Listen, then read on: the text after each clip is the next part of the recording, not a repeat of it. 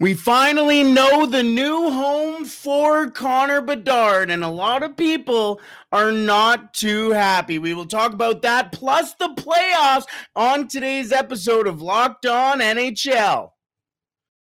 You're Locked On NHL, your daily podcast on the National Hockey League.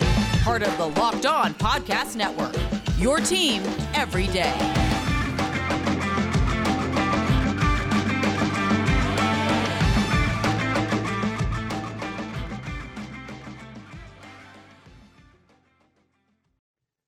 Hello and welcome back to Locked On NHL Western Conference Tuesdays. I am Brett Holden from Locked On Oilers, and joining me as always on this wonderful Tuesday morning is Dane Lewis from Locked On Stars.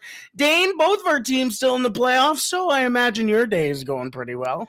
Yeah, all things considered, it's fine. I know both of our teams were hoping for better Game 3 performances, but at least they're in the playoffs, and both series far from over, which I know we'll talk about later on in the show. Yes, we are going to be outlining both series between the Oilers and the Golden Knights and the Stars and the Kraken a little later on today's episode, but we are going to get started with the biggest news across the NHL, and that is Connor Bedard is going to be, barring an absolutely shambolic surprise, he will be heading to the Chicago Blackhawks, as last night the Chicago Blackhawks won the NHL Draft Lottery, and to a lot of dismay. So we will be talking about all that and much more on today's episode of Locked On NHL Western Conference Tuesdays. Thank you so much for making Locked On NHL your first listen every day. We are free and available wherever you find your podcast. Alrighty, Dane, we've danced around it enough today. Connor Bedard is on his way to the Chicago Blackhawks. As last night, the Chicago Blackhawks did go on to win the NHL Draft Lottery, and it was a little bit of drama, as Kevin Weeks may or may not have spoiled said win. But either way, the Chicago Blackhawks will be selecting first as the Anaheim Ducks lose the NHL Draft Lottery, and we can go on and on and on about the other teams who will not be picking first. But Dane, I want your initial reaction to Connor Bedard being a Chicago Blackhawk. Well, I think in a lot of ways it's disappointing, and with the on-ice product, and also, of course, just where Chicago has been in the public lighting over the past few seasons. I know it kind of felt like, they probably don't deserve a player like Connor Bedard, but even the on-ice product is not as intriguing to me right now, although I do think the addition of Bedard could spark some interest from free agents and some players may be interested in going to play in Chicago now. But, I mean, you just look at the other options that were there for teams to win the lottery and get Bedard. Anaheim, you put him alongside Trevor Zegras. I think that could be a lot of fun. Of course, Johnny Gaudreau is in Columbus looking for, that next 1-2 punch like he and Tkachuk had back in Calgary. And even in, San Jose, Montreal, Arizona. I mean, you can go down the list and you can make a case for, well, he would, Bedard would look good with this player or could play on this line. And now he goes to Chicago, where his best teammate is maybe Jason Dickinson. I don't know who his best teammate is going to be with the current state of the Blackhawks roster. And so, of course, the next regular season is far from here. So I imagine there will be a plethora of changes in Chicago in terms of personnel. But it also just feels weird that an organization that has been in such a bad light as of late is getting seemingly rewarded with the next great player of this league. And I mean, I guess the NHL at the end of the day is probably very, very happy, as one of their biggest markets is, now has acquired one of the biggest up and coming stars in the game. So I guess for Blackhawks fans, I mean, I know that it's weird because the organization has done a lot of bad things, but the fan base, they deserve good things because they pay money to watch this team and support this team. And so I'm happy for the fans, but also just a lot of mixed feelings elsewhere. Yeah, I won't dance around it. I think it is an absolute shame that it's the Chicago Blackhawks getting this. They in no way as an organization deserve a player like Connor Bedard. as mentioned, the Kyle Beach situation that we talked about a lot over the last summer, and rightfully so, because it was a disgusting thing that happened in the NHL and happened under the Chicago Blackhawks umbrella. And now 365 days later, we all brush it under the rug and go, oh, look, the best player since Connor McDavid entering the draft is now going to be a Chicago Blackhawk. I feel bad for, and it's nothing to the fans. You mentioned the fan; they go and spend their hard-earned money to go watch this team, and they were very bad last year, very bad this season. And well, if you're tanking, you deserve, I guess, a top pick. But all things considered, I think it was very poor for the NHL. And of course, you can get into is it rigged, this, that, or the other thing. I just think it's a tough look for the NHL. If you were really rigging everything, maybe you want to take the light off of yourself in that way. But I'll be 100% honest with you. I wanted Anaheim so bad. And I think, honestly, Connor did too. I think Bedard wanted Anaheim as well. Him and Mason McTavish are really good friends. Every time the Anaheim Ducks would lose, McTavish would text him, go, up, another loss. So that was, I wanted to see McTavish. I wanted to see Zegras. I wanted to see Bedard. And they have Olin Zellweger coming up. Jamie Drysdale is going to be healthy next year. They have a Pavel Mintyukov as well from last year. They have a fun little team coming out of Anaheim. Adding Bedard would have been fantastic. But you do mention as well, who the hell is Connor Bedard going to play with? Jujhar Khaira? Like, what are we doing here? I saw this hilarious tweet saying Bedard and Jujhar Khaira are going to be like Kobe and Shaq. And then, honestly, he might make Khaira Shaq. But I'm looking at the prospects for the Chicago Blackhawks, and I think they are very, at least at the top, underrated. But then it goes kind of downhill. Gavin Hayes for the Flint Firebirds. I really like Gavin Hayes, 41 goals, 40 assists, 81 points for the Firebirds in the OHL this year. And my favorite defenseman, my favorite offensive defenseman, because defensive skills aren't exactly the strongest, but Kevin Korchinski, who had 62 assists for the Seattle Thunderbirds, who are in the WHL final right now. But how does this change not only the Chicago Blackhawks, but the outlook of the NHL and the Western Conference? Because another star and two stars, because you have to remember that the Anaheim Ducks are picking second overall, probably taking Fantilli or another really good player. How does this affect the Western Conference here? Because we are injecting more superstars into this conference, in a conference that is already filled with superstars. Yeah, and you hit the nail right on the head. And I tuned in a little bit. I know on this very channel, the Locked On NHL channel, there were a few of our hosts that went live during the lottery, and Jason from Locked On Ducks was one of those hosts who was there and said, he's disappointed to not get Bedard, but Adam Fantilli is certainly a good consolation prize. If this was, you take Bedard out of this draft and Fantilli's the easy number one overall pick, I know in a lot of people's eyes. So I think that there's still plenty to be excited about there with a lot of the guys you just mentioned, Zellweger, McTavish, Zegras, and even some of the veterans that they have there, guys like Troy Terry, who have been around a little bit longer. So I think for the Western Conference, it's a good thing because I think, people looked at the Eastern Conference this year and said, oh, it's so competitive and the champion's going to come out of the East, which still could be true, but we've seen a lot of those Eastern Conference juggernauts fall off in the postseason, whereas the West still feels relatively wide open because all four of the remaining teams in the Western Conference playoffs have had really good games in their second round series, but they've also had some dud games. And so I think adding players like Bedard, Fantilli, and then even San Jose is getting the fourth overall pick.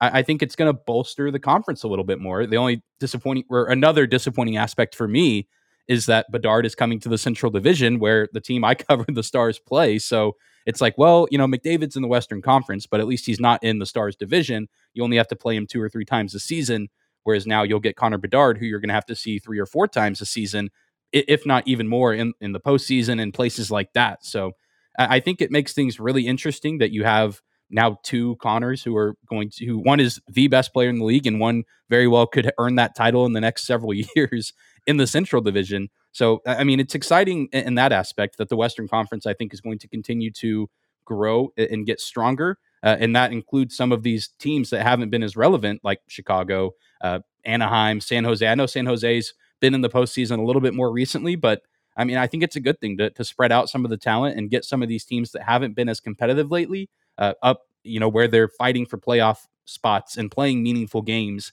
in March and April, or at the end of the season, rather than knowing their season's over before Christmas. The the first 16 picks of the draft do look like this. Calgary gets 16th, Nashville 15th, the Pittsburgh Penguins 14th, the Buffalo Sabres 13th, the Arizona Coyotes at 12 because of the Ottawa Senators trade that saw Jacob Chychrun go to the Senators. The Vancouver Canucks at 11, the St. Louis Blues at 10, the Detroit Red Wings at 9, Washington Capitals at 8, the Philadelphia Flyers at 7, Arizona once again at 6, 5 Montreal, 4 San Jose, 3 Columbus, 2 Anaheim, and 1, as we have been talking about, the Chicago Blackhawks. Just before we wrap up here, I do want to mention that this draft as well, for the reason why I list off those 16 teams, is because there's about 10 to 12 players here who could really step in, maybe not necessarily next year, but when they do step in, could be very valuable players to their teams. Connor Bedard, Adam Fantilli, Leo Carlson, Matvei Michkov, who does have a contract in Russia until I believe it's 2025, so that may be something to watch out for. Edward Shala, Will Smith, Colby Barlow, Zach Benson, Axel Sandin Pellikka, a lot of very good players in this draft, and you can even go down to Matthew Wood and Dalibor Dvorsky as well. This is going to be a fun draft, and it all starts when the Chicago Blackhawks take the stage and are, I guess, technically, officially, kind of, on the clock. Alrighty, let's move on from teams who had their biggest moment of the playoffs last night to the teams who are still looking for their biggest moment of the playoffs right now, as the Edmonton Oilers and the Vegas Golden Knights have been going back and forth in their series, and there's a pretty interesting little what's the word I'm looking for? Script almost that has been following not only the Oilers, but also the Dallas Stars. We will talk about that in just a second. But first, today's episode is brought to you by Indeed. There's no I in team, but there is one in Indeed, and that's the hiring platform you need to build yours. When you're hiring, you need Indeed. Indeed is the hiring platform where you can attract, interview, and hire all in one place. Instead of spending hours on multiple job sites searching for candidates with the right skills, Indeed is a powerful hiring platform that can help you do it all. We streamline hiring with powerful tools that find you matched candidates. With Instant Match, over 80% of employers get quality candidates whose resume on Indeed matches their job description the moment they sponsor a job. According to Indeed Data US, start hiring now with a $75 sponsored job credit to upgrade your job post at Indeed.com/lockedon. Offer good for a limited time. Claim your $75 credit now at Indeed.com/lockedon. Indeed.com/lockedon. Terms apply and conditions. Need to hire? You need Indeed. Alrighty, Dane. Last night, the Vegas Golden Knights returned the favor on the Edmonton Oilers. A nice little 5-1 win for Vegas, returning, as I mentioned, the favor from the 5-1 win for the Oilers in Vegas over the weekend, And now the Vegas Golden Knights lead the series 2-1. The game is in Edmonton still for Game 4, but heading into Game 4 in Edmonton, the Vegas Golden Knights did not seem too worried about heading into a hostile environment, but as mentioned, they do take the lead. They return the favor from what seemed to be the Oilers were probably going to be taking over this series, and they said, Not so much. Dane, what did you see from the Vegas Golden Knights that really impressed you from Game 3? Well, I think the biggest thing that impressed me was the goaltender performances. Laurent Brossoit, of course, starts that game and then leaves pretty early on. He only played for about 12 minutes and then leaves with some sort of lower body injury. And then Adin Hill comes in relief, probably not very warm, probably not expecting to play at all. And it's not just, oh, you get thrown into a game. You're getting thrown into a game against the best offense in the NHL all season, the best power play in the NHL all season, and you save every single shot that comes your way. And that was very, very impressive. And let alone as the road goalie as well. And I mean, it really looked like Edmonton was going to maybe be in control of this game early, scoring first back when Brossoit was still in with that Warren Foegele goal. But I was really impressed with the way that, Adin Hill played and the way that the team rallied around him and gave him that insurance that he needed in order to deliver a performance like that. And it was the guys that you expect to step up for the Vegas Golden Knights. Marcia Sol gets 2. Jack Eichel has a 3-point night. Chandler Stevenson getting the final goal of the game. I mean, and I know you're probably not liking hearing all this, but just an impressive performance overall going into, like you said, that hostile environment. I know that that's a loud building, even in the regular season, let alone second round of the playoffs where the expectation is Stanley Cup final appearance or bust. Just a very impressive performance, especially from Adin Hill, to come in unexpectedly, such short notice, and then to deliver the performance that he did, facing, again, the best offense in the NHL this season. Yeah, and you mentioned it too. Well, really, from the Edmonton standpoint, the Oilers weren't ready. I don't know what it seems to be for the Oilers in first games, and this is the first game back in Edmonton from the travel. Game 1, the Edmonton Oilers were not very good as well, and this happened in the last series as well against the LA Kings. Lost Game 1, lost Game 3, and into Game 4, they're down 2-1. Now against the LA Kings, they did fire off 3 straight and move on to the second round, but against the Vegas Golden Knights, you can't promise that. So it seems to be kind of I don't know if it's a jet lag or something like that, but the Edmonton Oilers never seem to do well after, in the playoffs at least, I should say, after travel. So that may be something to watch in this series. But with that being said, the Edmonton Oilers never seem to be fully ready. Yes, they did score 2 minutes and 45 seconds in with a Warren Foegele goal.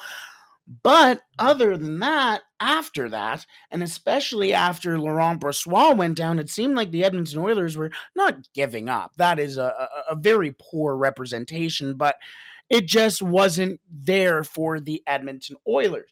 Now, I do want to mention as well that was Laurent Brossoit's return to Edmonton, playing playoff hockey for the first time since playing for the Edmonton Oilers, and he also played for the Edmonton Oil Kings back in, 2013 would have been the year that they went to the Memorial Cup as well. So that has a lot of significance. So seeing Brossoit go down, hopefully it is not a big injury, because that is something that the Vegas Golden Knights have been dealing with.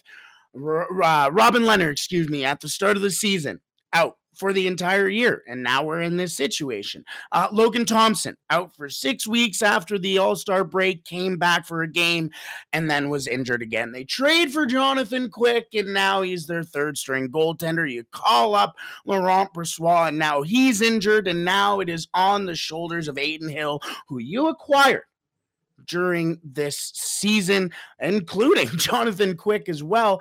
How do you feel about the goaltending situation for the Vegas Golden Knights, and is this a potential issue heading into, the rest of the series for Vegas?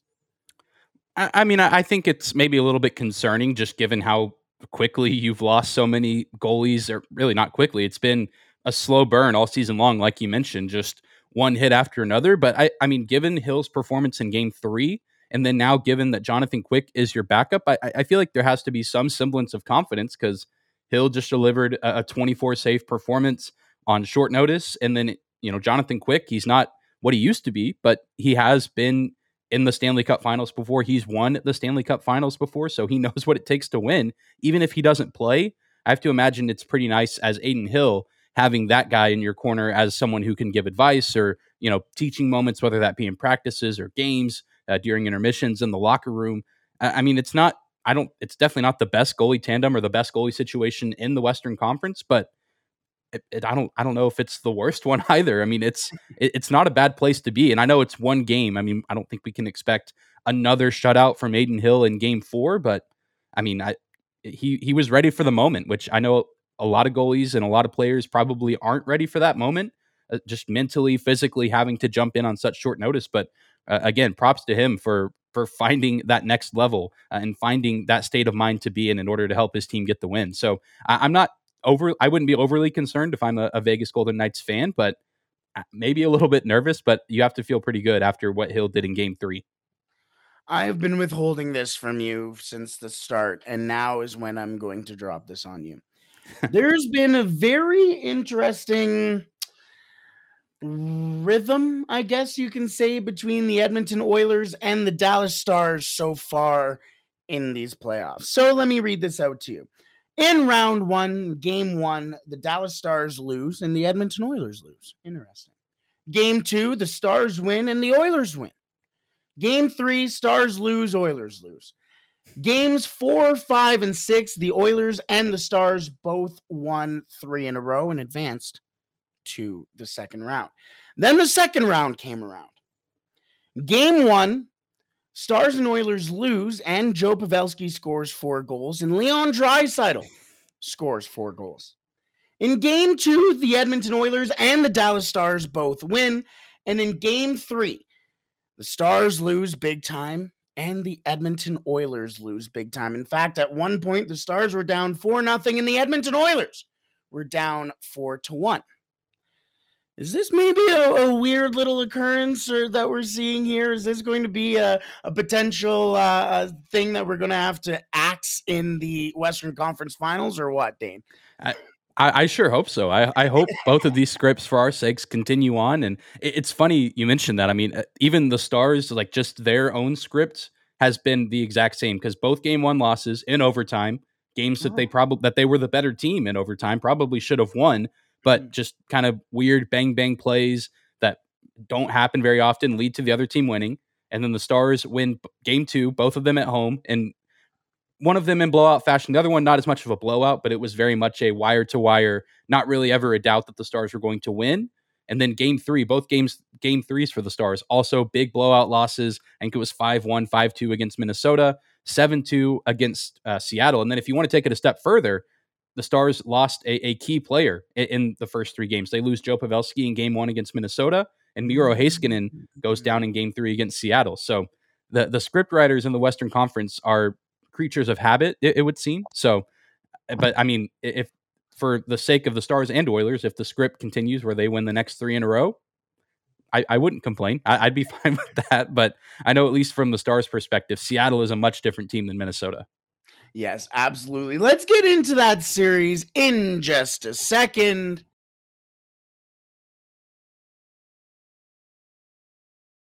Alrighty, Dane, we talked about it, or at least we've teased it a little bit. So let's talk about the Dallas Stars and the Seattle Kraken as they do play tonight. Game 4 does go now in Seattle as well. So that is going to be after the game 3 game as well. Pretty interesting now that the Stars are down 2-1 in a relatively hostile environment, as Seattle has been a Kraken crowd. Do you like what I did there? Sorry. But a 7-2 win for the Kraken heading into game 4 now from game 3. You mentioned the blowout. You mentioned just how the Stars have been, well, now missing a key player in Miro Heiskanen. Is he going to play tonight? Is that going to be a storyline to watch tonight? He should play. So again, actually, I don't know how we missed this. Do you want to talk about more similarities between the Stars and Oilers? Miro Heiskanen took a puck to the face. It unfortunately didn't go in the goal for the Stars, but Seattle scored off of it. So another similarity there between the Stars and Oilers this postseason. Yeah. But it was really, and they reported during the game, the broadcast on TBS, saying that he was going to come back sometime maybe in the second period. But then by the time the second period ends, the Stars are down 5-1 or 6-1, whatever the score was. And so then Stars PR comes out on Twitter and they say that he's not going to return. And then after the game, the media asked Pete DeBoer, they said, is Miro Heiskanen actually injured? Or was this, hey, we're not going to win this game. Let's not risk anything with our star defenseman. And that's kind of where Pete DeBoer landed. He said it was more of a, let's just play it safe, because they pulled Jake Ottinger as well, who didn't have a very good game, but they pulled him in the third period and put Scott Wedgwood out there. So all the signs are pointing towards Miro Heiskanen playing. He's technically a game time decision per Pete DeBoer, but I mean, just given the kind of player he is, and it seems like it's really just some stitching on his face, which I say that. I mean, if I had stitches on my face, I'd probably be not working for a week. But Miro Heiskanen is such a competitor and such a key piece to this team. I can't see a world where he's not out there, because if he's not, there's no shot the Stars win this game.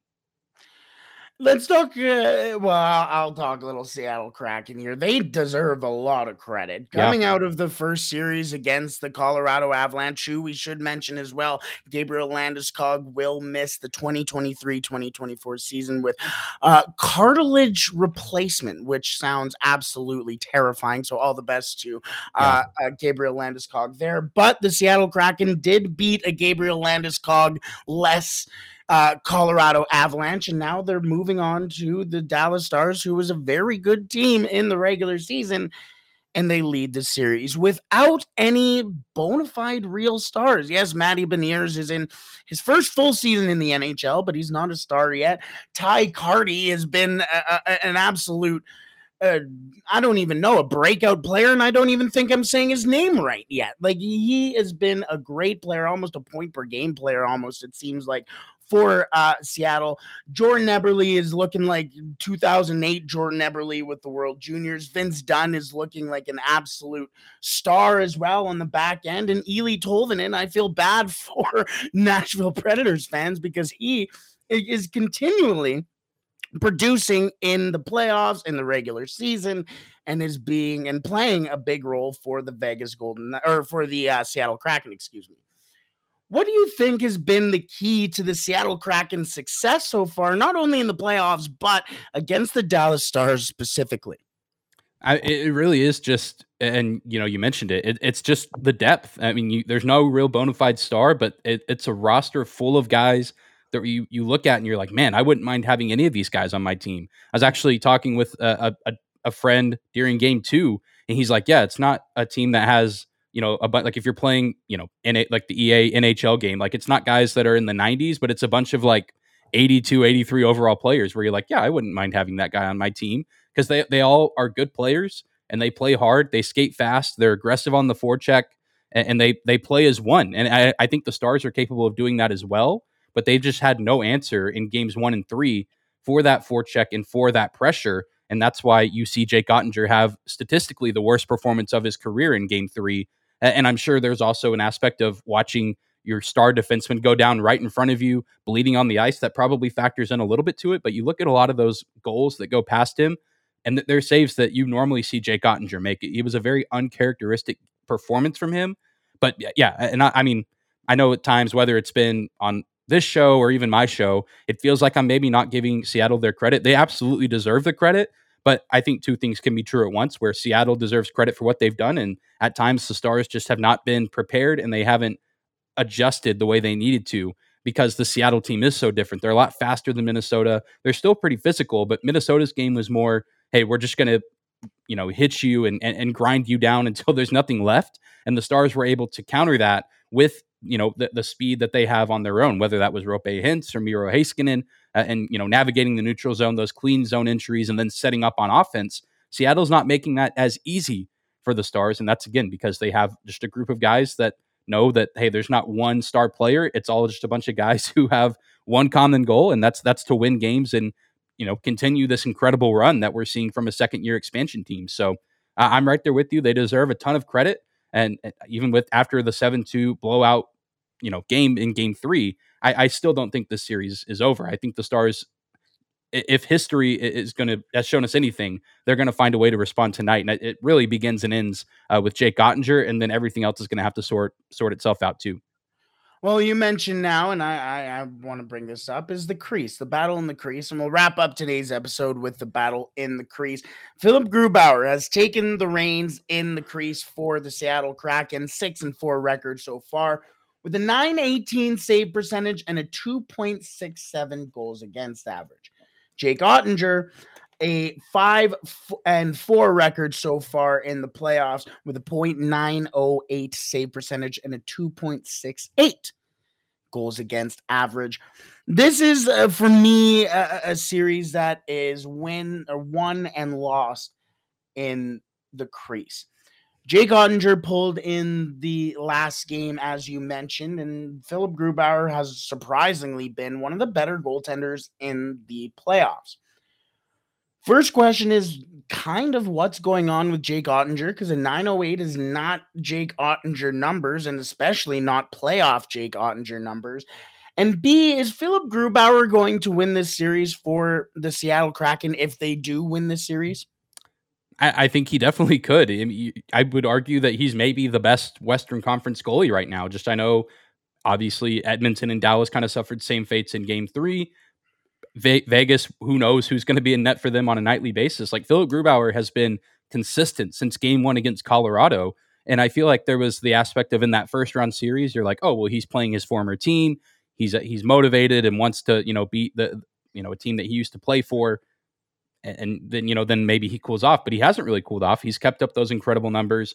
Whereas Jake Ottinger, I think it's one of those things where he's a young guy who still, as great as he's been in the playoffs this year, and then especially last year against Calgary, still finding his footing a little bit and also still finding ways to push through the playoffs after starting 60 plus games in the regular season.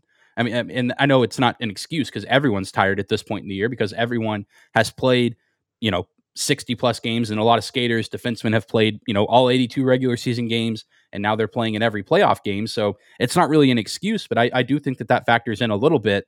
And you look at the first round series, Jake Ottinger struggles in Game 3 against Minnesota. And then after that, I actually talked about it on today's Locked On Stars. The numbers were incredible in games 4, 5, and 6. I think it was like one goals against, like the goals against average was a 1. The save percentage was 965 or somewhere. It was above 960. And he threw a shutout in there as well. So he has a knack for responding in a big way after tough losses. He hasn't ever had a loss as bad as the one he suffered Sunday. So I'm curious to see how he resets and how he adjusts. But I mean, this is going to be the battle to watch here in Game 4. Because I have a feeling that Jake Ottinger is going to need to come up big and potentially steal this game for the Stars. Because, I mean, their offense has been pretty good for the most part. They didn't look great on Sunday. But, I mean, you need guys like Jason Robertson, who only has one even strength point this playoffs, and really only 7 total, 6 of them on the power play. But he's been a non-factor in this series. He needs to step up. Joe Pavelski needs to continue to play well. 5 goals in this series so far. And I mean, it's just got to be a group effort. You got to find a way to play like Seattle. If you want to beat them, you got to do what they do. And so the Stars all season, I think, have been a team that can roll 4 lines, but so some of their lines haven't looked as great as some of Seattle's do. So the battle in net, definitely the one to watch, but we're going to need a few other Stars players to step up too if they want to even this series back up at 2. The Seattle Kraken and the Dallas Stars go at it tonight, 6:30 Pacific local time at the Climate Pledge Arena. The Seattle Kraken look to extend their 2-1 lead to a 3-1 lead in the series, and the Dallas Stars look to tie it up. Alrighty, Dane, let's wrap up today's episode of Locked On NHL Western Conference Tuesdays. Where can the people find you? Yeah, they can find me on Twitter at Dane_Lewis, and you can find all things Locked On Stars. Just search the show name on Instagram or Twitter, and wherever you get your podcast. We'll be talking about this game probably late tonight or tomorrow morning, and hopefully it's a win for my sake. I mean, all of these games have been such late starts out on the West Coast, so I'm hoping that if I'm going to stay up late, it's at least for a winning effort. So be sure to check out Locked On Stars for any information that you could want on this team in the playoffs and beyond. You can find me personally at The Real Holden 40. That is Twitter, that is Instagram, that is MSN Messenger, that is MySpace, Facebook. I don't care. You can find me at The Real Holden 40. But you don't care about me. You care about the Oilers, and you can find Locked On Oilers on Twitter at Locked On Oilers, exactly how it sounds. Or you can find us on YouTube. And if you haven't subscribed already, what are you doing? We clearly have the best camera setup in the entire Locked On NHL group. But you can find us there on YouTube at Locked On NHL, or Locked On Oilers, excuse me, exactly how it sounds. Let's wrap up there, Dane. As mentioned, the Dallas Stars and the Seattle Kraken Game 4 goes tonight at the Climate Pledge Arena, and the Edmonton Oilers and the Vegas Golden Knights. How about a couple of expansion teams going at it, both with leads, as the Vegas Golden Knights lead the Edmonton Oilers 2-1.